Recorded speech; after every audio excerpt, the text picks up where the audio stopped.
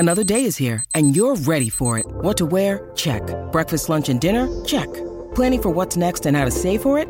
That's where Bank of America can help.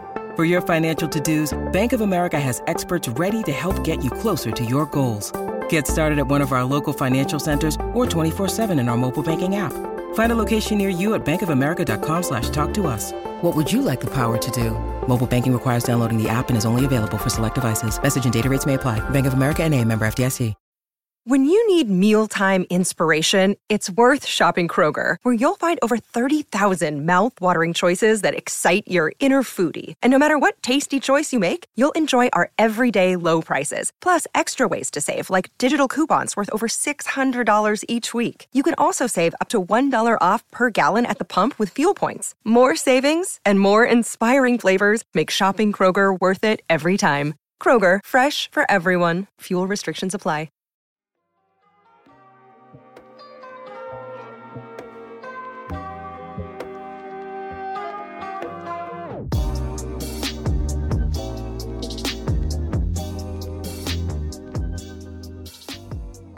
Alrighty, what is going on, everybody? Welcome to the Barca Blaugranas podcast. My name is Josh. Hope everyone had a good week. It's officially the off season, everybody, which means actually this week was probably the most calm, insane Barcelona off season week I feel like I've had in the last 3 or 4 years. There were no requests for Neymar rumors. There was nothing. It was great. I didn't have to type the word Neymar once this week. And that's because Barcelona actually did some official business. So this part isn't official yet, but there's a report that Ronald Koeman and the Barcelona board sorted things out. And what that means is that Ronald Koeman is expected to stay at Barcelona till 2023.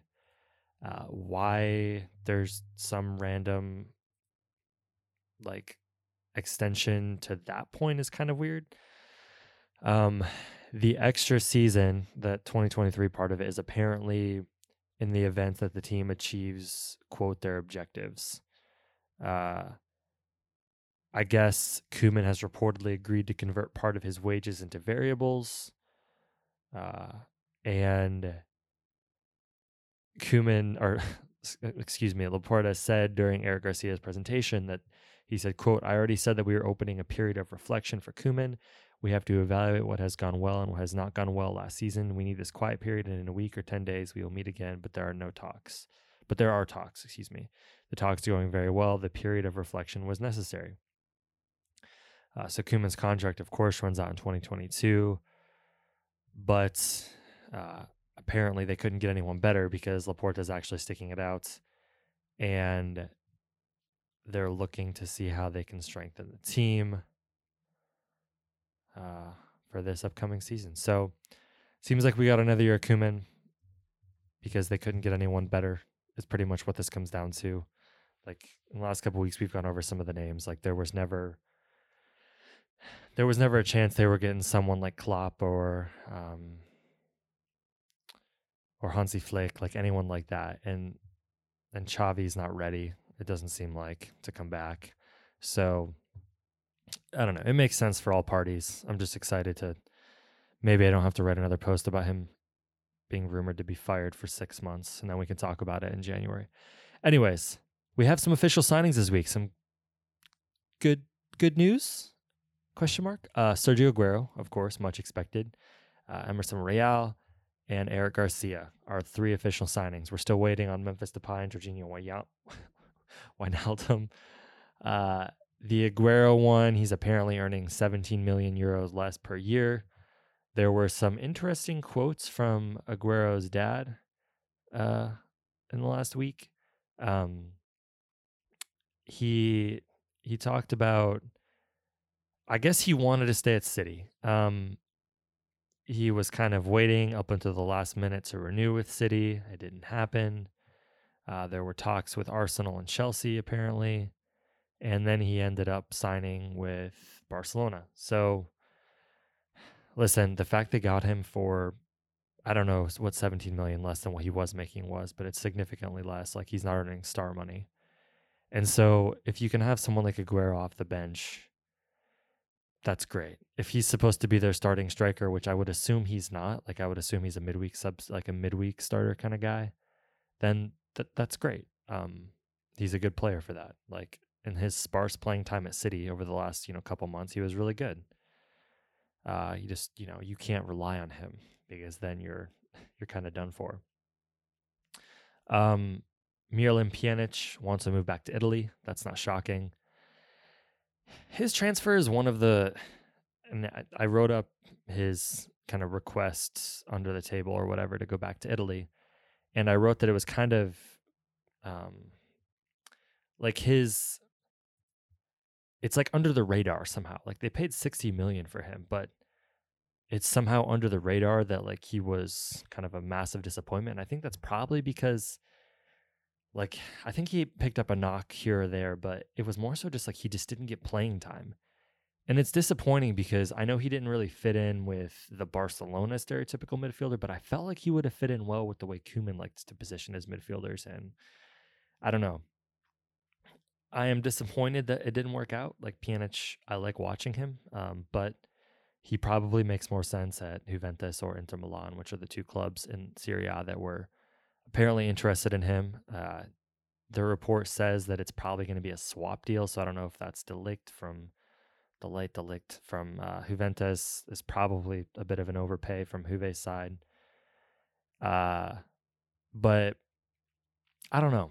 I am disappointed because I like his playing style and I thought he was going to work well, but it is what it is. There are Premier League clubs interested in him, so Barcelona may have they may have options on the table is what I'm trying to say for Pjanic and some sort of swap deal, which is good. Ousmane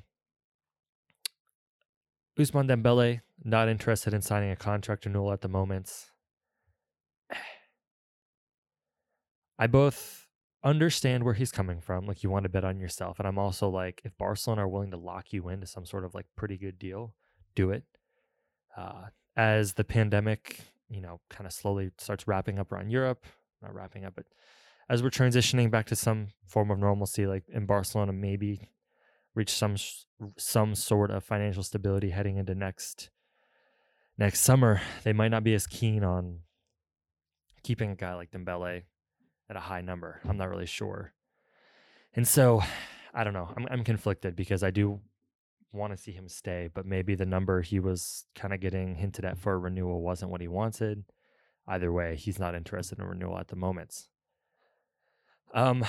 There's a report from a publication, Doble Amarillo, that says Messi has officially, not officially, but Messi has agreed to stay at Barcelona on the 2 more years deal. I find the details of this incredibly fascinating. Luis wrote up a great piece on BarçaBlogRunners.com kind of summarizing a lot of this. But the deal is apparently for 10 years. In the first 2 years, he will play for Barcelona. Then the next 2 years, he will move to MLS and play for Inter Miami while serving as a, quote, international institutional ambassador for Barcelona. And then for the final 6 years of the deal, he will serve as an ambassador only and not a player. And in those first 4 years, when he's actually playing for Barcelona and then Inter Miami, he will earn a reported 240 million euro.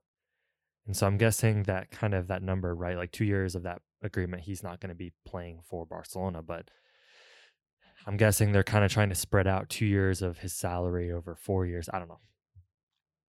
The report also says that Sergio Aguero could also join Messi in Inter Miami after his contract with Barca expires. Fabrizio Romano, kind of a more traditional reporter with this kind of thing. I shouldn't say traditional reporter. I should say someone who I take his word a little more seriously. Says that the deal is not done yet, but Barcelona are only finishing up certain details and are confident the agreement will be done. Aguero and Wijnaldum are new signings, quote, appreciated by Messi. Listen, the whole ambassador thing is interesting to me. I think it is this 2-year thing, right? Like 2 years left with Barcelona before moving to the United States is interesting because it kind of puts a clock, right? It puts a clock on Barcelona. And that's probably a good thing. in 2 years, like Messi's still, he's still one of the best players in football. And in 2 years, are you assuming he's going to be like Barcelona's 5th best player and then he can move to Inter Miami? Like, I would assume, barring injuries, he's still going to be a very, very good player in 2 years. He's so smart. He's going to transition into his aging body well. And I don't know, in 2 years, it'll be interesting if he does, in fact, move to MLS and Inter Miami. That's kind of been the thought process for a while, is like eventually he would move either there or Argentina. So seems like he's going to be some sort of ambassador for Barcelona for 10 years. It's interesting, right? Barcelona are trying to spread out that kind of high salary over the next couple of years to avoid not being able to get some other key players in this year, next year, because they have 2 years left with Messi, it seems like.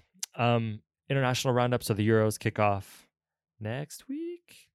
And there's kind of some friendlies going on. So France, Griezmann, and Dembele both scored in France's 3-0 win over Wales. The Netherlands had a 2-2 draw with Scotland. And I don't know, sorry, I did not mean to do the Scottish accent. Memphis Depay scored both goals. Frenkie de Jong played the first half hour. And Depay and Wijnaldum had a nice little link up, and those are two guys that, of course, Barcelona are assuming they're kind of going to get. I'm on like my 3rd cup of coffee this morning. You guys got to give me a break. Elsewhere, Braithwaite, he started in Denmark's draw with Germany. He played 80 minutes and did not score a goal. Let me actually see how Spain. I should have searched Spain football. There we go. Let's see how they did. So they play Portugal tomorrow. What? How did I not know this was happening?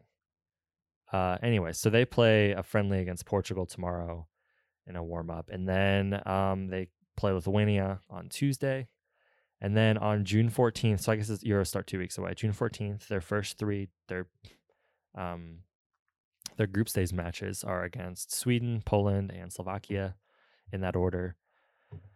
So, yeah, I'm so freaking excited for Euros. And then Argentina, when do they play? They play tonight against Chile that's a World Cup qualifier. When did they kick Copa America? So their first Copa America match is also against Chile, and that's on the 14th. Oh my gosh. I kind of had forgotten that Copa America was happening at the same time as the Euros. And like, this is not, breaking new ground or anything, but like the Euros and the Copa America are just the best. Like, yes, they're a step below the World Cup, but I mean, I love these tournaments so much, and I'm so happy that they're here. Like, it's kind of emotional for everybody, right? Like, these tournaments are so important for players' legacy. They're so important for like the pride in your country, and to get to watch all these guys compete again, like, it's great after the last 16 months or whatever, 15 months, I guess, March. Yeah. So happy the Euros are here. So happy Copa America is here. Football and all its glory is kind of like, those are the peaks. Like, that's near the peak, I should say. The World Cup is the peak, obviously, but these are right there. And so everyone, I will talk to you next week. We'll get into some more Copa and Euro preview details. And until then, hope you all have a good week, and I'll talk to you next time. Bye.